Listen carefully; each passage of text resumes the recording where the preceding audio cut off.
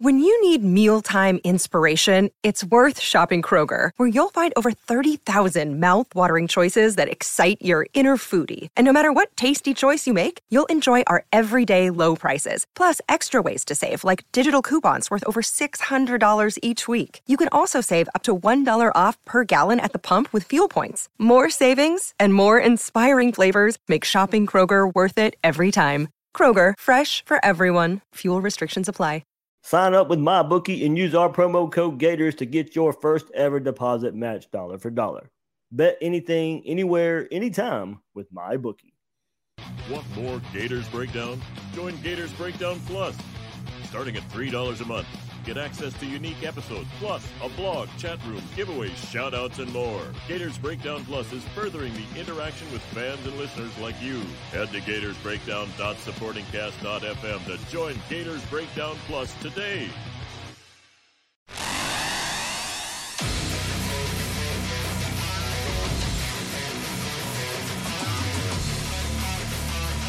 Gators Breakdown.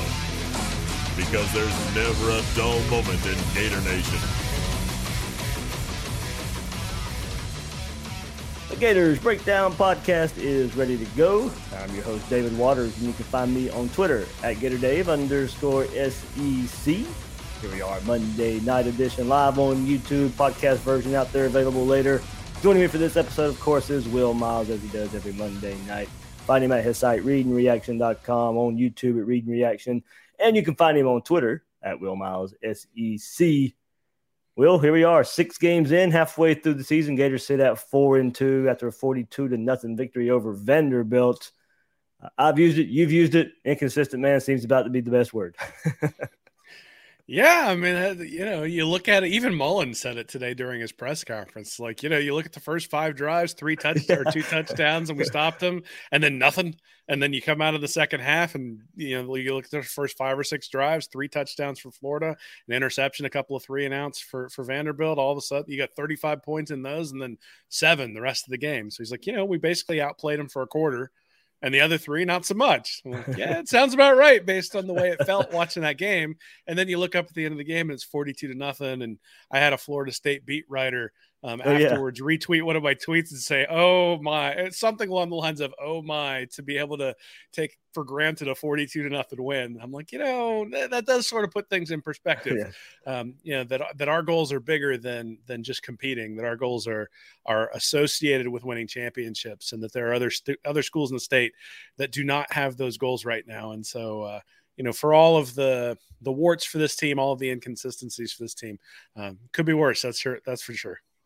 It can be worse. Going along with that, you got Miami losing their starting quarterback. It comes out today. D'Eriq King will miss the rest of the season as well. So, Florida State, a little bit of bounce back. 2 straight wins now over Syracuse, North Carolina. Small arrow trending up, I guess, for those guys. But, Syracuse, okay, whatever. North Carolina, preseason hype a little bit there. Not living up to the expectation, especially now after getting beat by FSU. So North Carolina floundering a bit, the in-state school down south, Miami losing their starting quarterback. So, look, plenty of time. Those 2 teams say will have to play each other, Florida State at the end of the year as well. But in-state, it is Florida with only real threat of doing much this year when you compare to 3 schools. But then look around the SEC as well, Will. And man, what a weekend in the SEC. You had the exciting game of Ole Miss and Arkansas at the same time as Florida Vandy, so you could catch the end of that game after Florida Vanderbilt went final. And then if you stayed up late, watched it, you got the nightcap of Texas A&M knocking down Alabama at home, and kind of shifts the college football world just a little bit more. First of all, just the number 1 team in the country goes down. Second of all, it's Alabama. Their first trip on the road this year in that big-time environment was here in Gainesville at the Swamp, and Florida almost did what Texas A&M was able to do Saturday night versus Alabama. Yeah, it's interesting. It does make you sort of question, right? Is Alabama really all that great, or did they just sort of get caught in a situation where they're on the road. Obviously, they've struggled now in 2 big-time environments on the road, both times, once they lose by field goal, once they win by 2. Obviously, we would have liked to have had those things swapped in terms of when they lost and when they won. Yeah. But at the same time, I think most people thought that the experience in the Swamp was going to carry over and that they were going to come out and they were going to be much better against A&M. The reality is in that first half, they were pretty bad against A&M. And in fact, A&M pretty much dominated the first half, and then Alabama absolutely dominated the second, and came down to, I think, some questionable coaching calls by Nick Saban, not calling timeouts at the end of the first half, sort of, imitating Dan Mullen from the week before against Kentucky, and then, some field goals when they got in the red zone to pull it to within, 4, and then to pull it to within 1, and then finally get the touchdown, the 2-point conversion to go up 7. And then all of a sudden A&M just flipped the switch. So, and you're missing the one, the Red River rivalry was also awesome on Saturday too. In the press box watching. Yeah, I was in the press box watching. You had Alabama, I keep saying Alabama, the Ole Miss Arkansas game right there at noon, and you had that Red River rivalry too. And I was like, for what we got the 42-0 victory there in the Swamp, it was quickly all you had to do was flip the channels and have some excitement right after Florida Vanderbilt. Yeah, well, you can tell we were playing Vanderbilt because we're talking about other games that were going on during the Florida game. And we would have nothing to say about those games if Florida was playing a formidable opponent this weekend, because we wouldn't have been watching those other games. But look, you get these games to sort of get healthy, to work on things, to show what you're about in terms of, can you put opponents away or can you not? And I think we learned a lot. And I think some of it is good, and I think some of it is bad. And, it's one of those things where I think coming out of that Vanderbilt game, especially the Kentucky game too, but especially coming out of the Vanderbilt game, I think we can reset some of our expectations in terms of what we expect from the team, what we expect from the offense, and quite honestly, what we expect from the defense as well. And so, again, some of that is good, some of that is bad, some of that is sort of, who knows? It's Monday. We'll get a different thing from the offense than we will on Tuesday, and we'll get a different thing from the offense in the first quarter on Saturday than we will in the third quarter on Saturday. And that's just sort of the hallmark of this team. But the other thing is that if you watch the Kentucky and LSU game, or if you watched any of the other games where even the Alabama game against Texas A&M, there are plenty of mistakes made, plenty of inconsistencies, plenty of times where you're like, oh God, I wish that guy had made the play. And even the Auburn game when they were playing Georgia, same sort of thing. You're sitting there, drops there. Well, and you're rooting for Auburn because we never root for Georgia, and you're sitting there going, God, it must be really frustrating week after week after week to root for Bo Nix. Like, that must just really be frustrating. And then you're like, I have Emory Jones. This is fun. Yeah. At least I don't have to root for Bo Nix. So, again, I think actually the noon game gave me a little bit of perspective as I watched these other teams. I watched Virginia Tech against Notre Dame, and I watched those teams with different quarterbacks who could make plays but were incredibly inconsistent. Same thing with their defenses. So I think you do sort of get into a tunnel sometimes in the SEC, where you see Florida play against these teams you think they should put away, and you go, oh, that's inconsistent. Why is it like that? And then you see them play a really good team like an Alabama or a Georgia, and maybe they're not able to necessarily compete with those teams. And you look at that and, sort of the sky is falling. But you look all the way across the college football landscape. I mean, Michigan barely escapes from Nebraska. Nebraska can't buy a win when they get within a touchdown. Like Scott Frost just cannot buy one. Adrian Martinez with another fumble. I mean, it's just, come on, dude. So I mean, it is what it is, right? Like, it's funny. Just about everybody is inconsistent in college football. That's always kind of been the hallmark. Yeah, and you bring up a good point before we go forward. And we'll talk plenty quarterback, but look at the last couple of years of college football. You don't have a Joe Burrow out there. You don't have a Mac Jones. You don't have a Kyle Trask. Those 3 quarterbacks that lit up the scoreboard the last 2 years, you're not seeing that across college football. I mean, Georgia's the #1 team in the country right now, but they're not getting that quarterback play. It's based off of an awesome, great, elite defense right now. There is no Joe Burrow, Mac Jones, Kyle Trask out there right now. Well, there is, but he's in Mississippi. And we thankfully don't have to play Ole Miss. And it gets overlooked because it is Ole Miss, and they're not competing for a national championship. I guess that's what I'll say. Teams that can win a national championship, there's not that style of quarterback. Yeah, well, but you did get one loss from Alabama. If you get another one, maybe Ole Miss can sneak in there. I am. It's not over. You're right. This season's been crazy enough as it is, so I guess I shouldn't shove them away just yet. we'll see. I mean, all we need is 2 losses from Georgia and Kentucky, and we're right back in it, man. So, look, I think we all know that most of the goals for Florida are sort of not out in front of them, right? I mean, they're going to need an awful lot of help to accomplish those goals, and they're going to have to get a lot better to accomplish those goals too. But you're absolutely correct in that, everybody thinks about Georgia and Alabama as being head and shoulders above everyone else. I think Stetson Bennett's been a lot better this year. Oh yeah, especially when I've been able to watch him. I think he's been better, but made better decisions. I think even last year before he got hurt against Florida, I think that did change the dynamic of that game a little bit. At the same time, if you tell me that Georgia's got Stetson Bennett leading them to a national championship or leading them, and that's their ticket to a national championship, I think before the season I would have taken that. Right, I would have taken that in the Florida game. Right, if JT Daniels is going to be hurt and Florida gets Stetson Bennett in the cocktail party, do you think you have a good shot? I think we would have said we have a pretty good shot. And that's something that I do think we saw from Florida, even against Vanderbilt, right? Like Florida at its best, I think can run on and score on anybody. But Florida at its average can't score on Vanderbilt. And that's sort of the thing, is that they've got to be running in top gear the entire time in order to really be that elite kind of team that's going to be able to compete.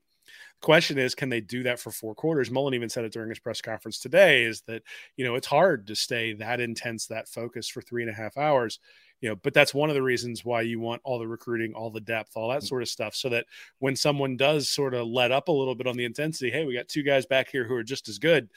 We're going to put them in the game until you get intense again. And, you can sort of rotate those guys in. Yeah, absolutely. So plenty to talk about here on this episode of Gators Breakdown. We'll get into all the quarterback talk from Dan Mullen today in his press conference. Also, take a look at the run game just a little bit. Of course, had that starting just looking at SEC play. We know what happened in the first couple games, but looking at SEC play, we'll take a look at the run game. Much better. Alabama, Tennessee, not quite as good versus Kentucky and Vanderbilt. We'll just take a look at some quick numbers there and try and piece together some things there. Also, before we wrap it up, a little quick hitter, of course, Elijah Blades now dismissed from the Florida Gator program. So that's what we'll wrap it up there with. But there's your outline for this episode.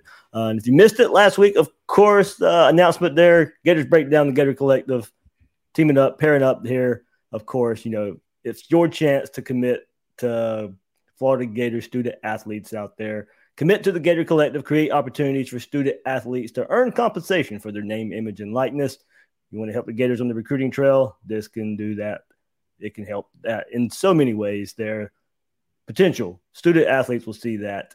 They'll react and see just what we have going on at the Gator Collective. The link is in the description there. You can start helping future student athletes, current student athletes there with the Gator Collective. A lot of content out there. Most recent interview there with Ethan White and his mom, of course, really good content interview there. Shannon Snell leading that one. Our friend Neil Blackman with Rashad Torrance later on this week as well. So some good stuff out there that you can get from the Gator Collective, as I said. Find the link in the description. You can get the access there.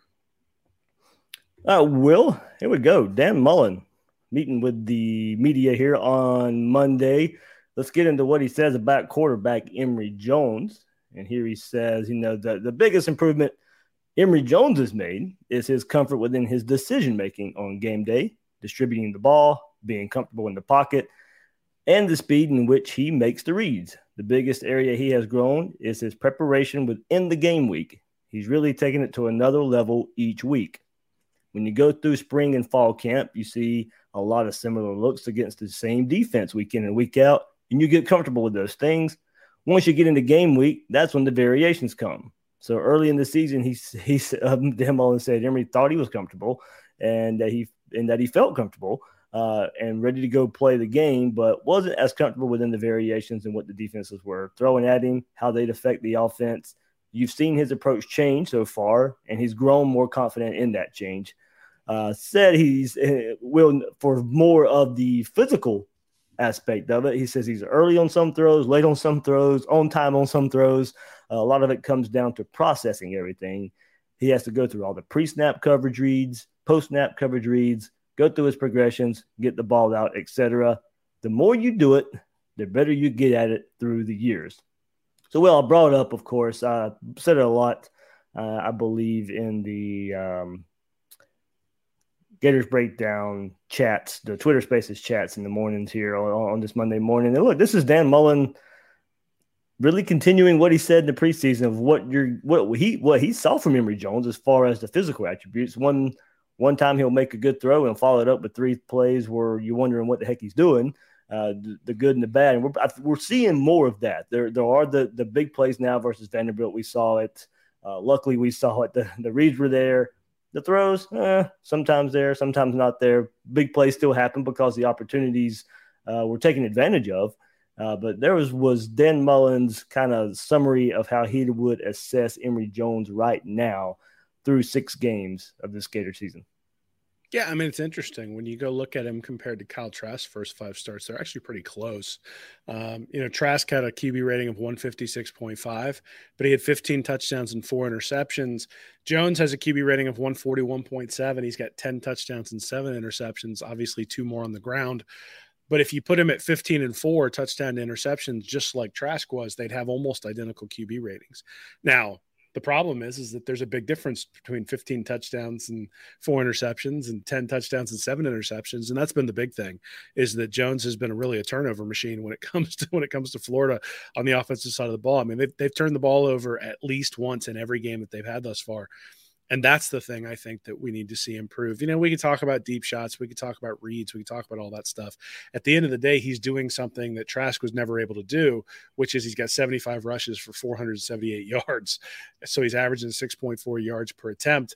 Yeah, he's averaging a little bit less through the air, 7.3 yards per attempt, but Trask was only at 8.1 through his first 5. And yeah, he did play against Georgia and he did play against LSU and Auburn. But, Emory Jones has played against Alabama. Kentucky's a pretty decent team. Tennessee looks like they're better than maybe we gave him credit for. So, a little bit easier competition. Definitely, I'm not saying that he's Kyle Trask, but I'm saying that when we look at what we evaluated with Trask, at the time we were in we were in a desert of offense, right? It was like we'd gone through the McElwain and Muschamp years, and then you get Felipe Franks starting, and the team was really inconsistent with Franks at quarterback. And then when Trask came in, at least it was consistent. At least it seemed like it was consistent over and over and over, game to game to game. And I think that's sort of the thing you see. In fact, if you look at he had 168 was his QB rating against Tennessee, then 146 against Auburn, 146 against LSU, 148 against South Carolina, 149 against Georgia. So basically he was the same quarterback all 4 games. The last 4 games, and even the Tennessee game, he was 202 for Towson, but okay, I don't think we can count that, right? So if you look at Emory Jones, 95.5 against FAU, 118 against USF, 115 against Alabama, 179 against Tennessee, 133 against Kentucky, and then 218 against Vanderbilt. And again, I think we could throw that one out. So he's been much more up and down for each of these different games. He had a great game against Tennessee. He had a bad game against Kentucky. And for Trask, we didn't see that, right? It was 145 for Auburn, LSU, South Carolina, and Georgia. And I think that's really where the difference comes in, is that there's just been more inconsistency game to game with Jones than there was with Trask. But when you look at their overall numbers, I actually think Emory Jones' season first 6 games in his first 6 games compared to Trask's first 6 games, I think it compares favorably. In fact, I think you could even say that Jones has been a better player, but the turnovers and the inconsistency make it feel like he's not, and it makes it feel like the offense is constantly sort of in danger of sputtering, because that might happen because we just saw it happen in the last game or the last drive or the last quarter. Yeah, basically the only thing we were hitting Kyle Trask on was holding on to the ball too long and getting hit and fumbling. that was what we were, pointing out with Kyle Trask, saying, okay, well, the more reps he gets, and this is exactly what happened, the more reps he gets, he'll get the timing down, he'll take care of the ball better, and that's pretty much exactly what happened with Kyle Trask. So hopefully all these reps that keep adding up for Emory Jones, you see the kind of same progression there you saw with Kyle Trask.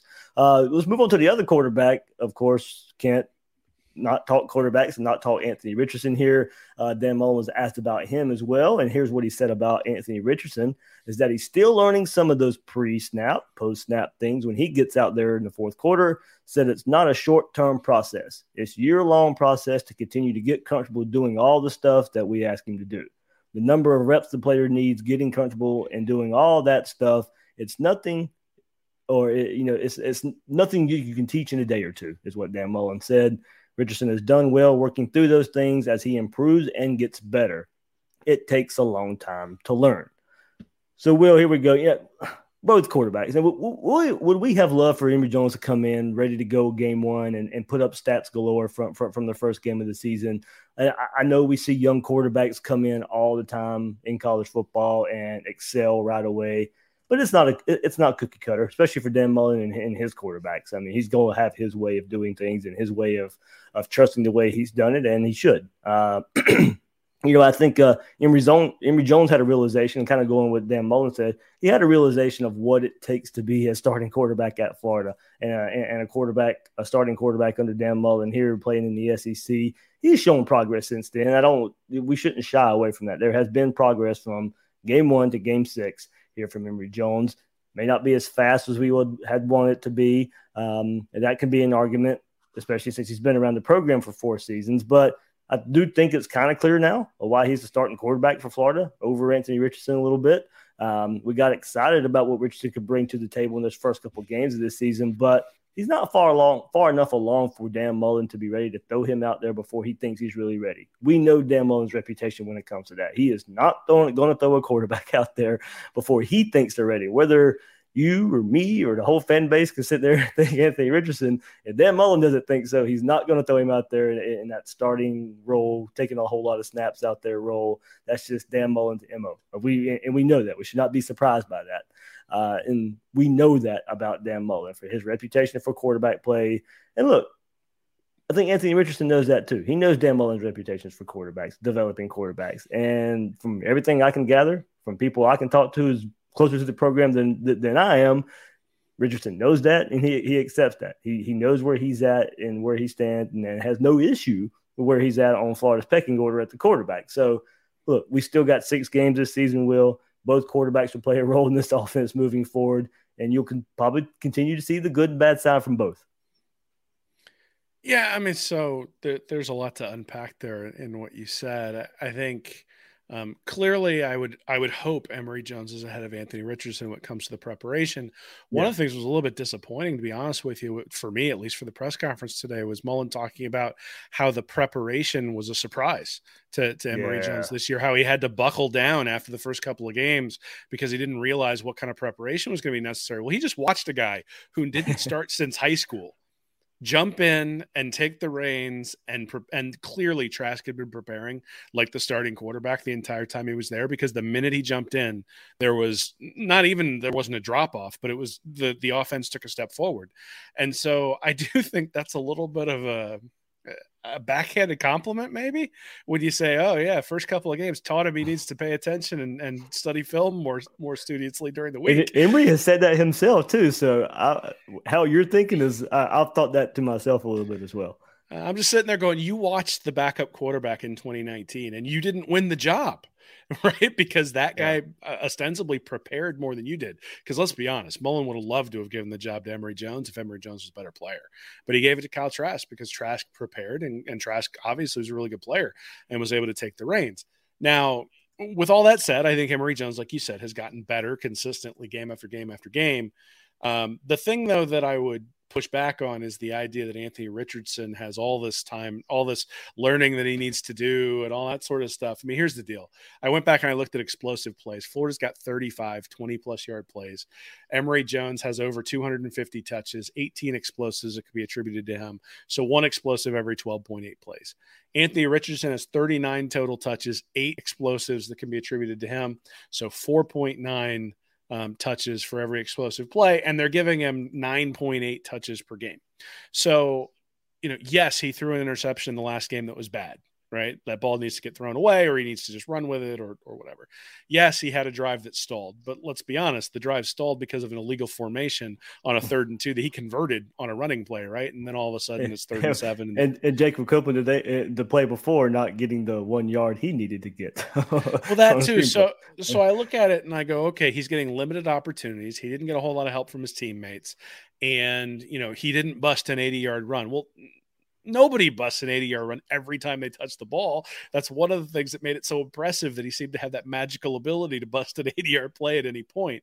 He's still by far the most explosive player on the team.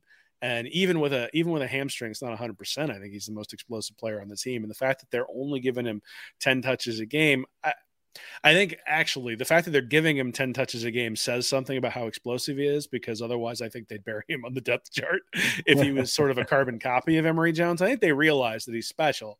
Yeah. The issue that I have is that, fans who see him overthrow a couple people, miss a read, throw a bad interception, then go, well, AR doesn't look any better than Emory. It's like, well, you're forgetting the first two games where Florida scores maybe 24 points in those games without Anthony Richardson running nuts, all over the field. And the reason those games were way out of hand is because AR was the guy who was turning in touchdowns the minute he touched the ball.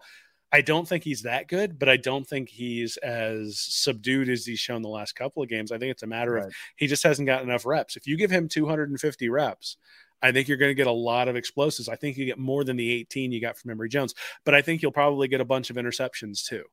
And so the question is, if Emory Jones can limit the mistakes that he's making through the air, then I think he might be a better option short term. But if he's not going to limit those mistakes, if he's going to throw all those interceptions anyway, why not let it fly with the guy who's got higher upside? But again, I think this battle's already been fought and already lost, right? Because the head coach thinks Emory Jones needs to be the starter. But I do think it's worth pointing out. I mean, so Anthony Richardson is responsible for 23% of all of the Gator explosive plays this year, and he's touched the ball 39 times. And missed two complete games. And missed two complete games. So when you think the offense feels different when he's in there, you're right, it does, because they are much more explosive.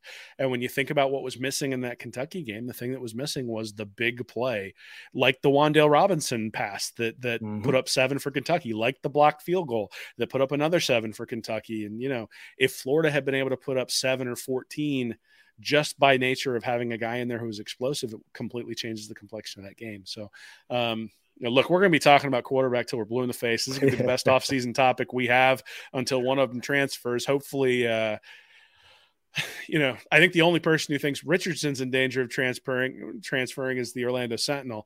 Like you said, I think he's pretty happy with where he's at. I think he trusts Dan Mullen. I think Mullen has a track record to get somebody like him to the NFL.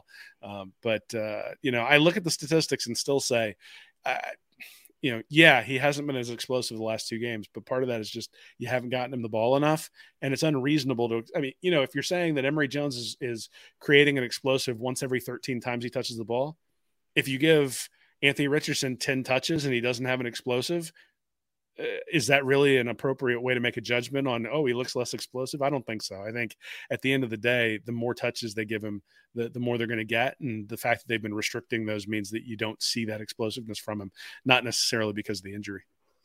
I know some people want to bring up, and Robert brought it up in the chat here, and I did have to respond. Some people will bring up, well, Richardson can't handle the SEC competition a little bit. Well, okay.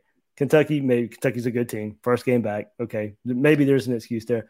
I'm sorry, Vanderbilt might be worse than USF and FAU. So I'm not going to throw the whole competition thing in there too much. Vandy is one of the worst teams in the country there when I look at that regard. And don't get me wrong, they did a good job. And I think, as I said, I think the help around, Will, you brought it up too, the help around Richardson wasn't necessarily the best either. Vandy brought the blitz, good, pressured him a bit. Like I said, the first interception, was bad. Those are going to happen. He's a young player. The very next drive he comes in, Copeland should have converted a second down. You get those procedure penalty Will discussed as well. He didn't get a whole lot of help either. I'd still like to see more. I think we all like to see more. I think there's a place for Richardson on this team, but it is clear. I think we have to input what the coach is going to do here. And as Will said, that is pretty clear what the coach is going to do in his approach to this Gator quarterback situation. Well, look, man, Florida's 2-2 in SEC play, and 2 of those games Anthony Richardson didn't start or even really play in at all. So I'm not ready to anoint anybody as ready for SEC play when you're 2-2 in the conference, right? Because Florida 2-2 isn't good enough for Florida in this conference. 3-1 is still going to have some people ornery. And at the end of the day, all your goals for the season have basically gone away. And I think we both can, I think if Anthony Richardson plays in that Alabama game the way he'd played in the first couple of games, or at least was that kind of threat, Florida might pull that game out. I think if he plays in the Kentucky game and they give him more touches in that Kentucky game, I think Florida has a real opportunity to win that one too. You got to use the weapon. Stuckey man after the face mask penalty to Emory Jones, that a Stuckey man and said, "All right, you run the ball 4 straight times. If they stop us, give them credit."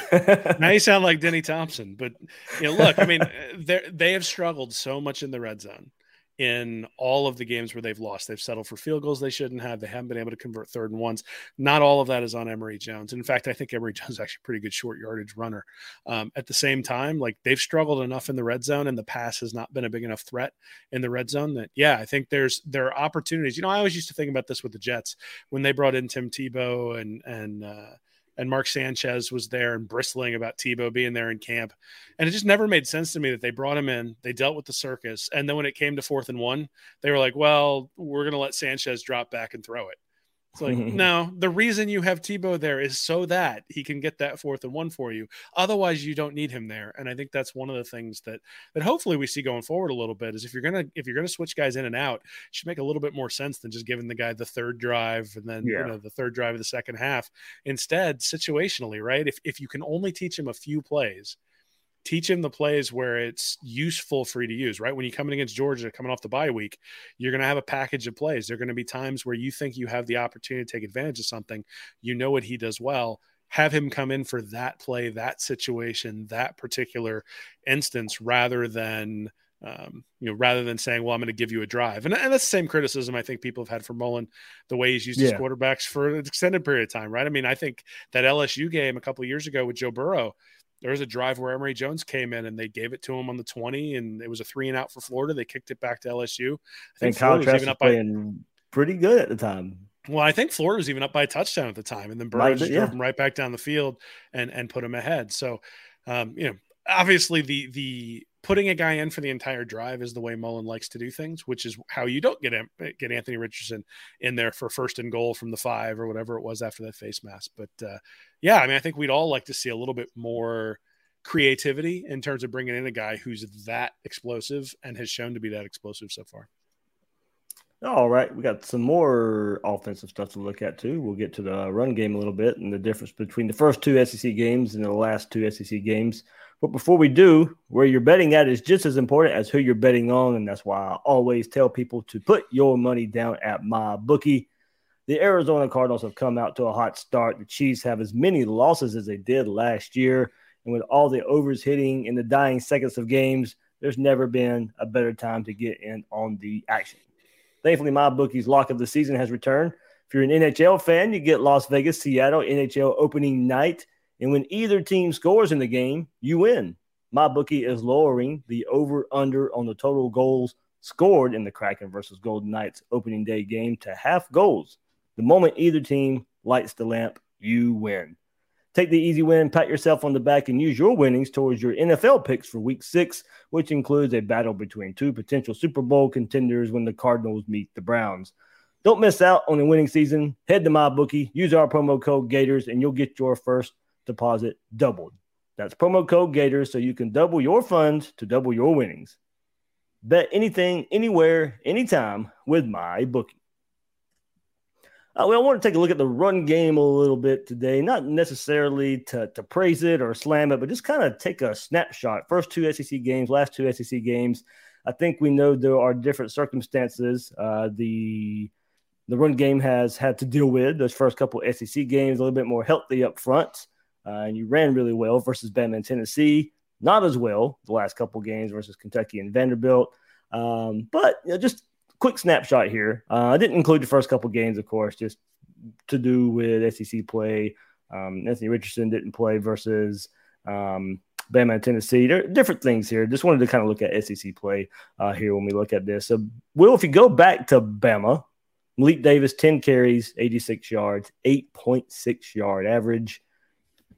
He had a 26-yard long run, 1 touchdown. Emory Jones, 19 carries versus Bama, 77 yards. He had 4.1. But then, as I said, you had Malik Davis with 8.6. You had another running back, Naquan Wright, 7 carries, 8.3 yards a carry, 58 yards. Damian Pierce, 7 carries, 24 yards, but he did have the 2 touchdowns. So in that game versus Bama, Florida, 43 carries, and I'm including Davis, Jones, Wright, and Pierce. That's kind of I'm going to include those guys there in the first two. I'll throw Anthony Richardson in the last two. But versus Bama, 43 carries, 245 yards, 5.7 yards a carry for Davis, Jones, Wright, and Pierce. Moved to Tennessee the next week. Emory Jones, 15 carries. He led the way versus Tennessee. He had 19 carries versus Alabama, 15 carries versus Tennessee.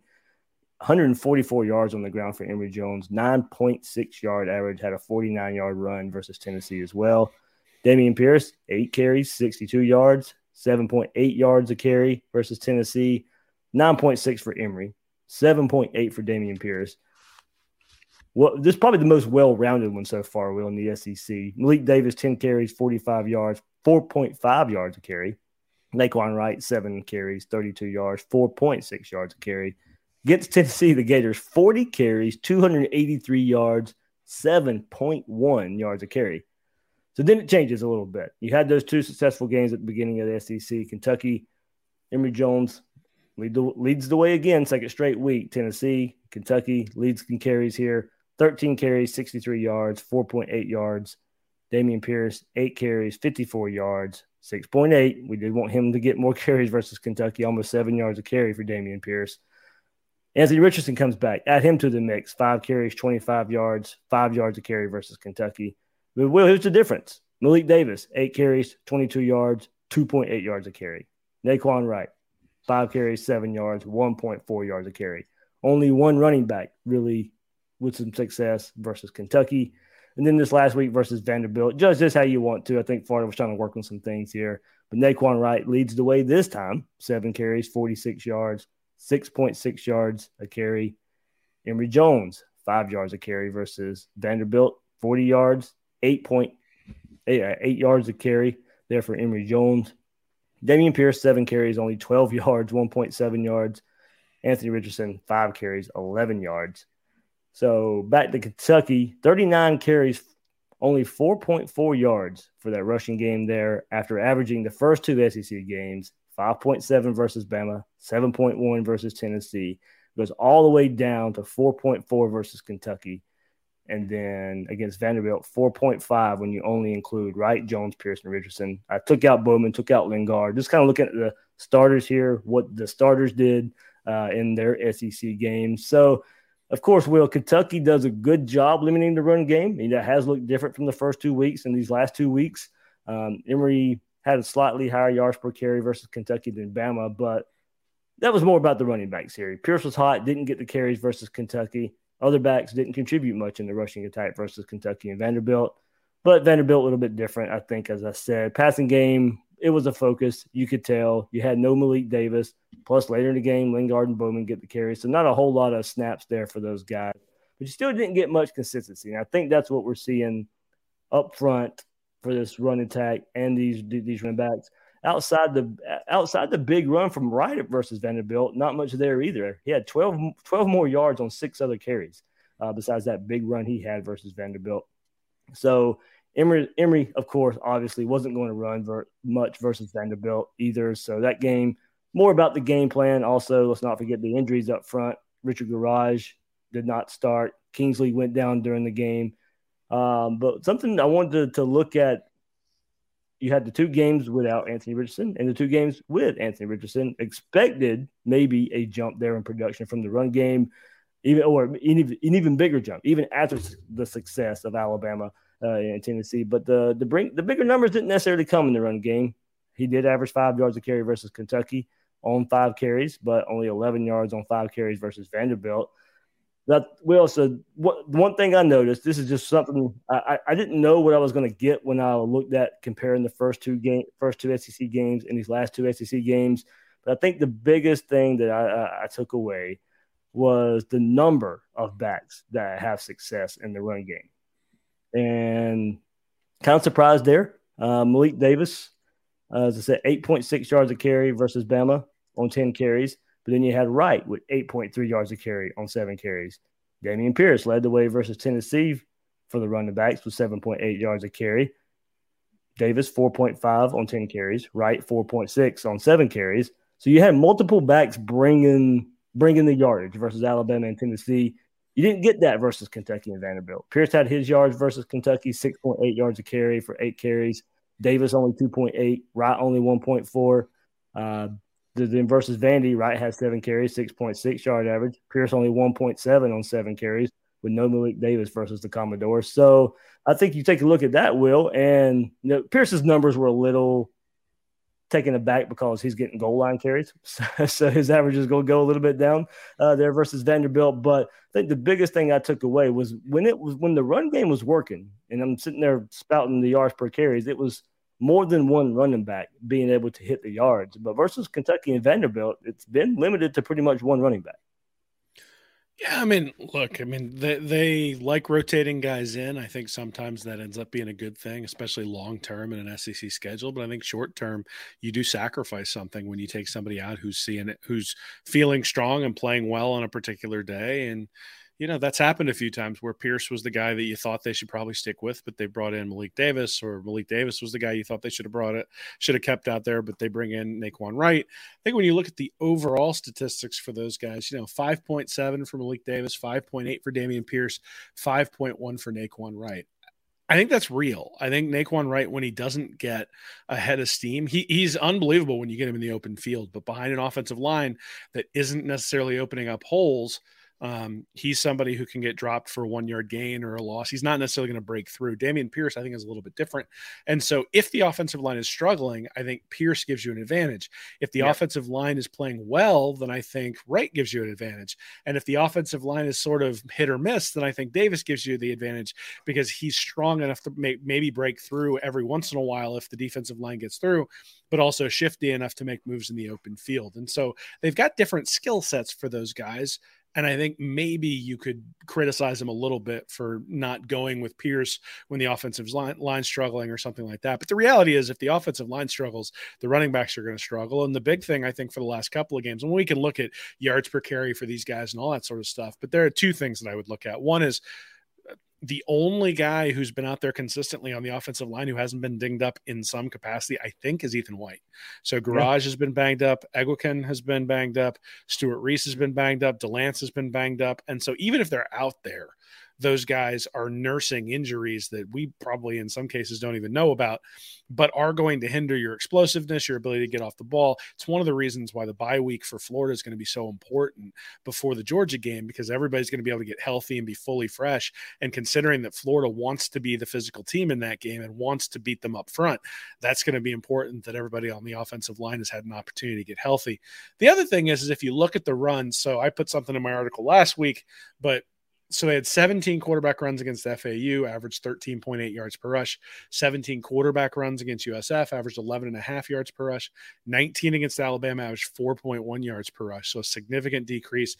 Tennessee, 15 quarterback runs, 9.6 yards per rush. Kentucky, 18 quarterback runs, 4.9 yards per rush. So again, down by where Alabama was. And then against Vanderbilt, Emory Jones averaged 8 yards per rush, and then Anthony Richardson averaged 2.2. But a bunch of those carries came in sort of garbage time when they weren't really trying to push that hard and had a bunch of backup offensive linemen in. So if you just look at Emory Jones' stats, because he was in there for the majority of the time, they had 8 yards per rush. So I actually think the big thing is as the quarterback run game goes, so goes the Florida offense.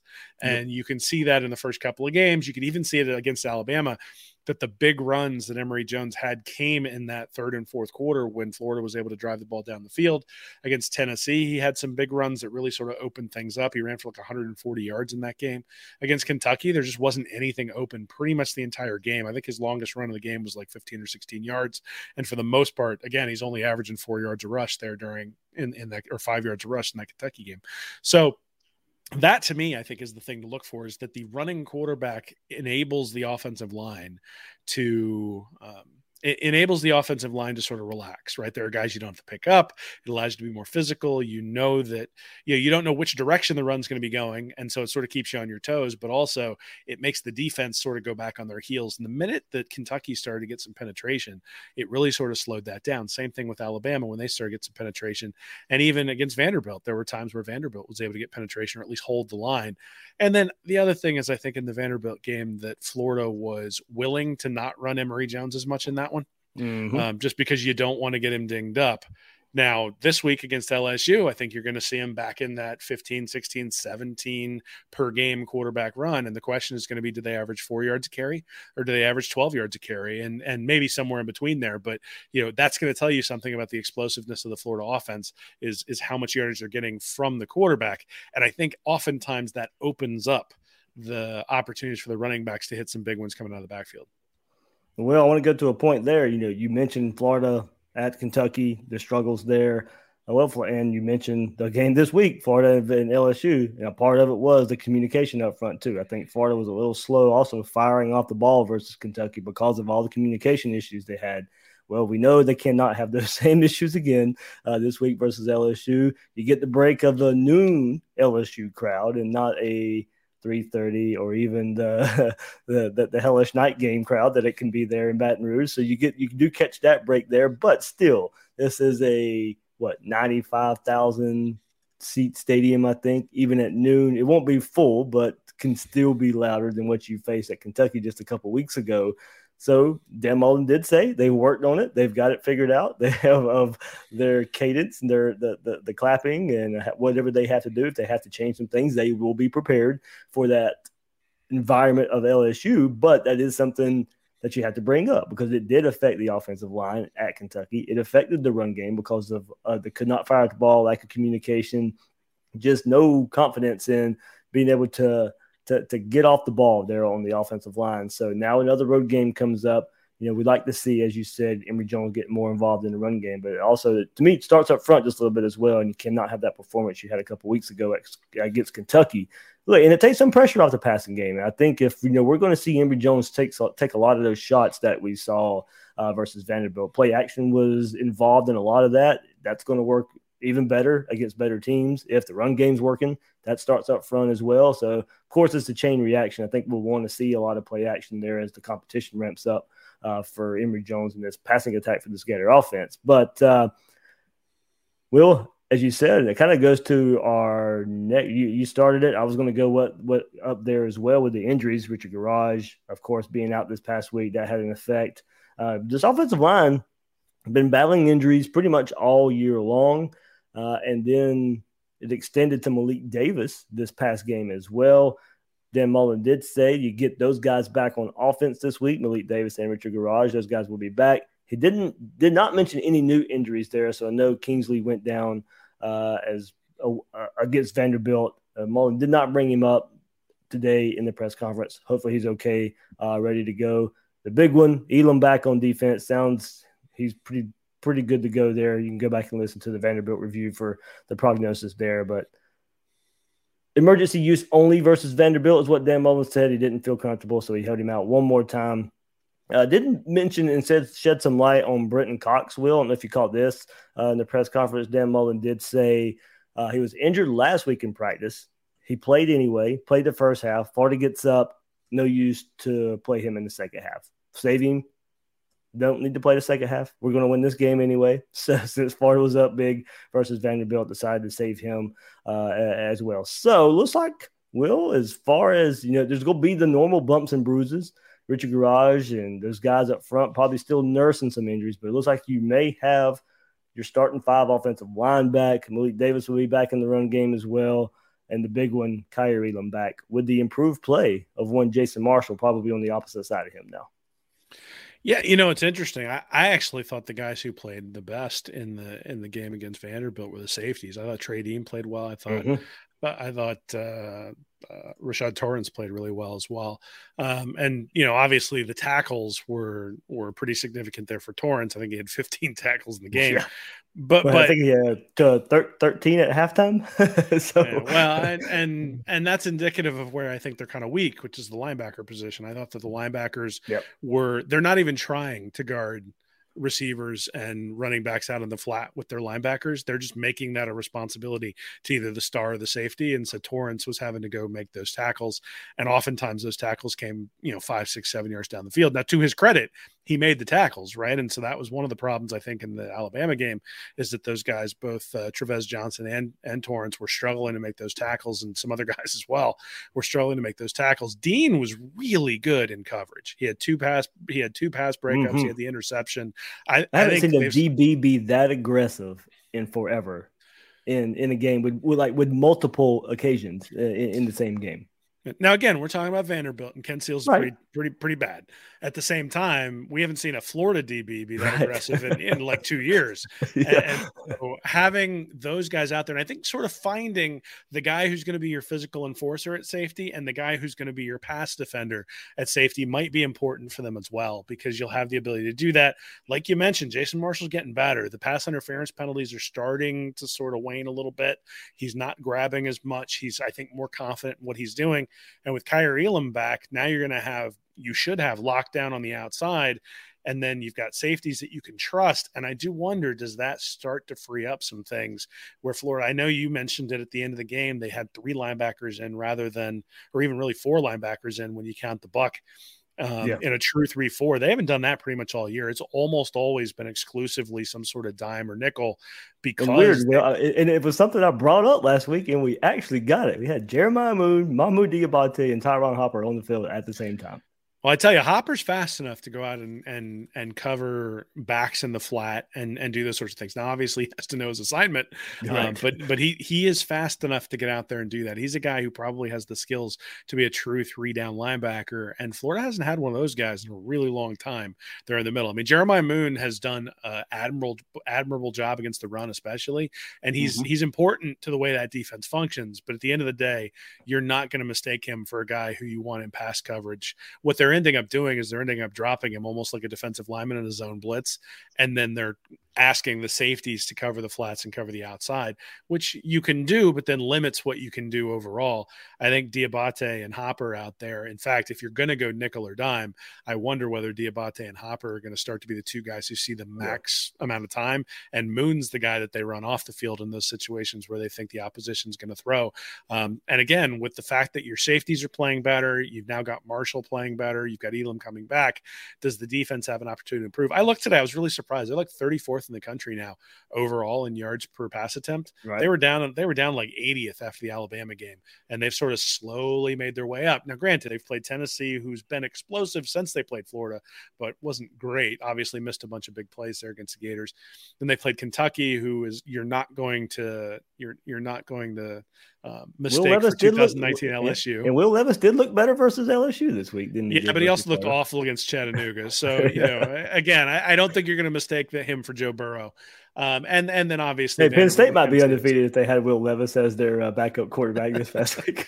Maybe so. But again, you get my point, right? That they have feasted on the people that they should feast on. Yep. But they've feasted on the people that they should feast on. And last year when we played teams that the defensive backs should have gotten healthy, should have played well against, the defensive backs did not play well and did not get healthy against those guys. They wound up giving up yards to just about everybody that they played.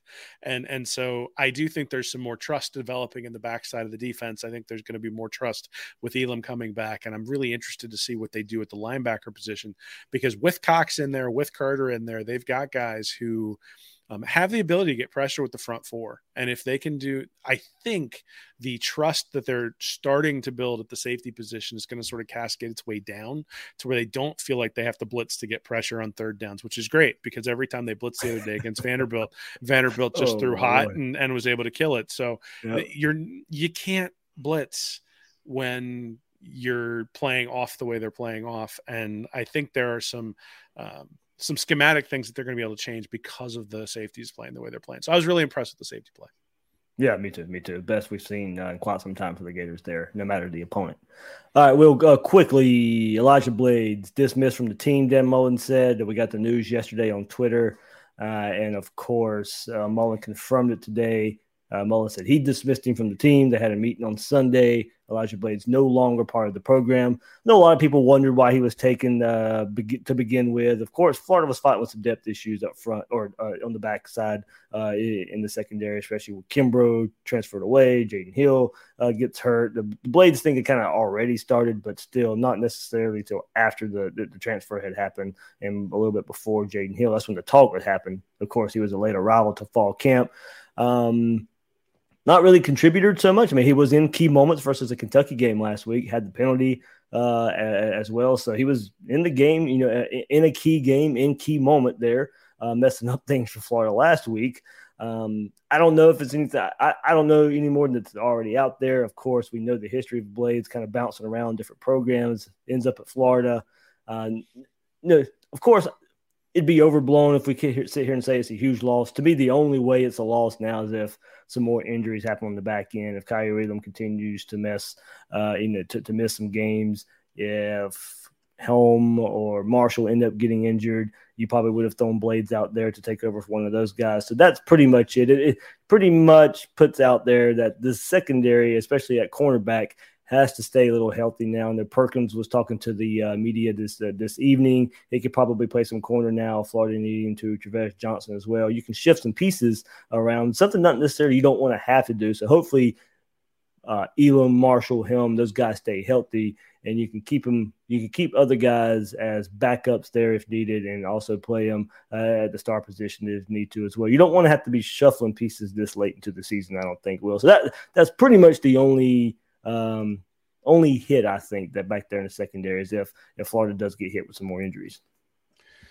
Yeah, though you wonder whether some of the younger guys maybe pass Blades on the depth chart based on some of the, you mentioned the penalty, and obviously he's been out there a little bit, but Florida's seen what he can do and, brought him in late. And if he's not really building trust with his teammates, then that's something, we just talked about safeties and having to trust those guys and how that cascades down. And that's a big part of it. And, hey, we wish him well, right? Go someplace and find yourself some playing time. And hopefully this is just a disagreement amongst management and the player. And, the player decides to go someplace else as opposed to something that's more serious, that's causing a dismissal that we'll hear about that'll leak out over time. But, I wish him well, hope he does a great job. And, in the meantime, I think, yes, immediately this is not an enormous loss. It becomes an enormous loss as you start to get injuries and problems like that. But again, I think there are guys like, Ethan Pouncey can probably come in and play if you need to, as opposed to Blades. I don't know that there's nothing that we saw from him while he was out there on the field that suggests that he's going to be a difference maker, that he was just always a depth piece. And so if you've got young guys who are coming along who you want to give time out there instead of the guy who just came into the program a few months ago, I think it makes sense that for both sides to probably move on. All right. Well, one more thing, man, before we let you go. What will we learn versus LSU? Do style points matter? You got LSU dealing with some injuries. Look, of course, go win the game right now. You can say just go get the W, but do style points matter for a lot of the fan base out there after the Kentucky game a couple weeks ago? Vanderbilt didn't do much to excite anybody. And look at what LSU is dealing with right now. Cornerback Derek Stingley was announced last week that he's likely done for the season. Safety Major Burns missed last week. He's going to miss this week too versus Florida. And now wide receiver Keyshawn Boutte for LSU out. Their best pass catcher, their best defender. Defensive end, Ali Gay will miss the game versus the Gators this week too. Both of those guys suffered injuries versus Kentucky. Boutte and Gay did. So, the storyline, very similar to last year. LSU's missing some pieces. They're going to play Florida, and Max Johnson went into the swamp and beat the Gators. So here we go. One more time, a year later, LSU dealing with some guys not playing, questions about Edo, or even more raised right now. Of course, last year off the heels of a national championship, but now LSU continuing the trend of not playing well under Ed Orgeron. Dan Mullen, as I said, kind of going back to a previous point, there's a plan for the Cadets this week on the road. Mullen says he's tons of options. He won't get into the specifics of it publicly, but there are some options and some changes. Quote, a lot of variations is what Dan Mullen said. So there we go. There's a storyline. But what can we learn versus LSU, and do style points matter? I think the fan style points probably matter. It gets the noise down. It gets people hopeful that they can pull off an upset when they face Georgia in a couple of weeks afterwards. But you're right. It's the same storyline as last year from an LSU perspective, except the game's in Baton Rouge, and Florida isn't anywhere near as good as they were last year. I mean, last year, Florida went in with a legitimate chance to make the playoff if they just pulled that one out. Granted, you had to have what was it? Valentino today said it was like a scene from a Michael Jackson Thriller video out there during the Soup Bowl last year, where you couldn't see anything from the press box, and I'm sitting there struggling to see it on TV. So there was some special. The one part where I'm really glad they have TVs in the press box, because that was about the only way I was seeing anything. So there were extenuating circumstances, but at the same time, the reason LSU was in that game last year is because Florida turned the ball over, and because Florida decided to blitz incoherently and leave guys wide open and streaking down the field. I don't think they'll do the second part. I think they're better on the back end. I think they're more disciplined on the back end. I don't think anybody will throw a shoe this year. So I think we could probably think that that's not going to happen. Now, at the same time, I think LSU's wounded. I think those guys, I think they believe in Orgeron, whether or not other people do or not. I think they're going to fight for their coach because they want him to stay. And then the other thing that I think you need to consider is just that Florida is such an imperfect team that, look at it. They've turned the ball over extensively in every game they've had this year, at least one turnover, most of the time too. If you turn the ball over twice and LSU doesn't turn it over at all, I'm not sure Florida's good enough to overcome a 2-0 turnover deficit, assuming that LSU comes out and plays hard. So, if LSU just sort of, gets down, you have an opportunity. If you jump out 14-0, I think LSU will fold. Yep. Right. Yep. But if you let them sit there and linger and it's, 10-7 LSU at a halftime, I think they're going to get excited. I think their fans are going to get excited. And I think you're going to have a real dogfight on your hands. And this game is almost always within 3 points. So the fact that I think Florida's favored by 10 or something like that, I think, if I'm looking at it, I'm going, ooh, I don't know, a team that turns the ball over a ton with a lot of inconsistency at quarterback, injuries on the offensive line, going on the road, an 11 a.m. start there out in Baton Rouge, Orgeron fighting for his job, like all those things. There's a scenario where Florida doesn't come out of this with a win. And I think it's a reasonable thing to say that Florida maybe doesn't come out of it with a win. But obviously, I think we expect Florida to win, and that should be the expectation. Florida is the better team, but I would have said that last year too. And so I think just getting out with a win is the important part. And that's really sort of the story for the rest of the year. Just get out with a win. There've been a lot of one-score losses this year and last year for Florida, where clock management, timeout management, fourth down decisions, all that sort of stuff has been questionable when it comes to Dan Mullen. Make the right decisions, put your team in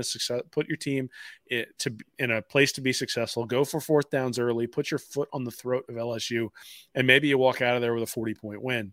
But, I think if you were to look at the history of this rivalry, if you were to look at sort of what happens when these two teams face each other, it's almost always coming down to the wire. I think that should probably be the expectation. And then if Florida happens to win by 2 or 3 touchdowns, then we're just pleasantly surprised. All right. Good stuff, Will. And that will do it for this episode. What you got, if you haven't done so yet, I know Will mentioned it just a little bit, what he wrote and read in reaction, of course, the Emory Jones, Kyle Trask, early start comparison for both those quarterbacks. What you got coming up this week, Will? So we'll obviously have an LSU preview. I'm actually writing something. I saw something on ESPN today where they had a couple of writers still listing Bryce Young as a favorite for the Heisman Trophy. So I have to write something to refute that, because it's ridiculous that you would have him as the leader for the Heisman Trophy after that loss against Texas A&M. And then I didn't get a chance to push it last week, but you can see it on the video. I have a book out on Amazon. Oh, yes. It's called 1,980 Reasons to Root for the Georgia Bulldogs.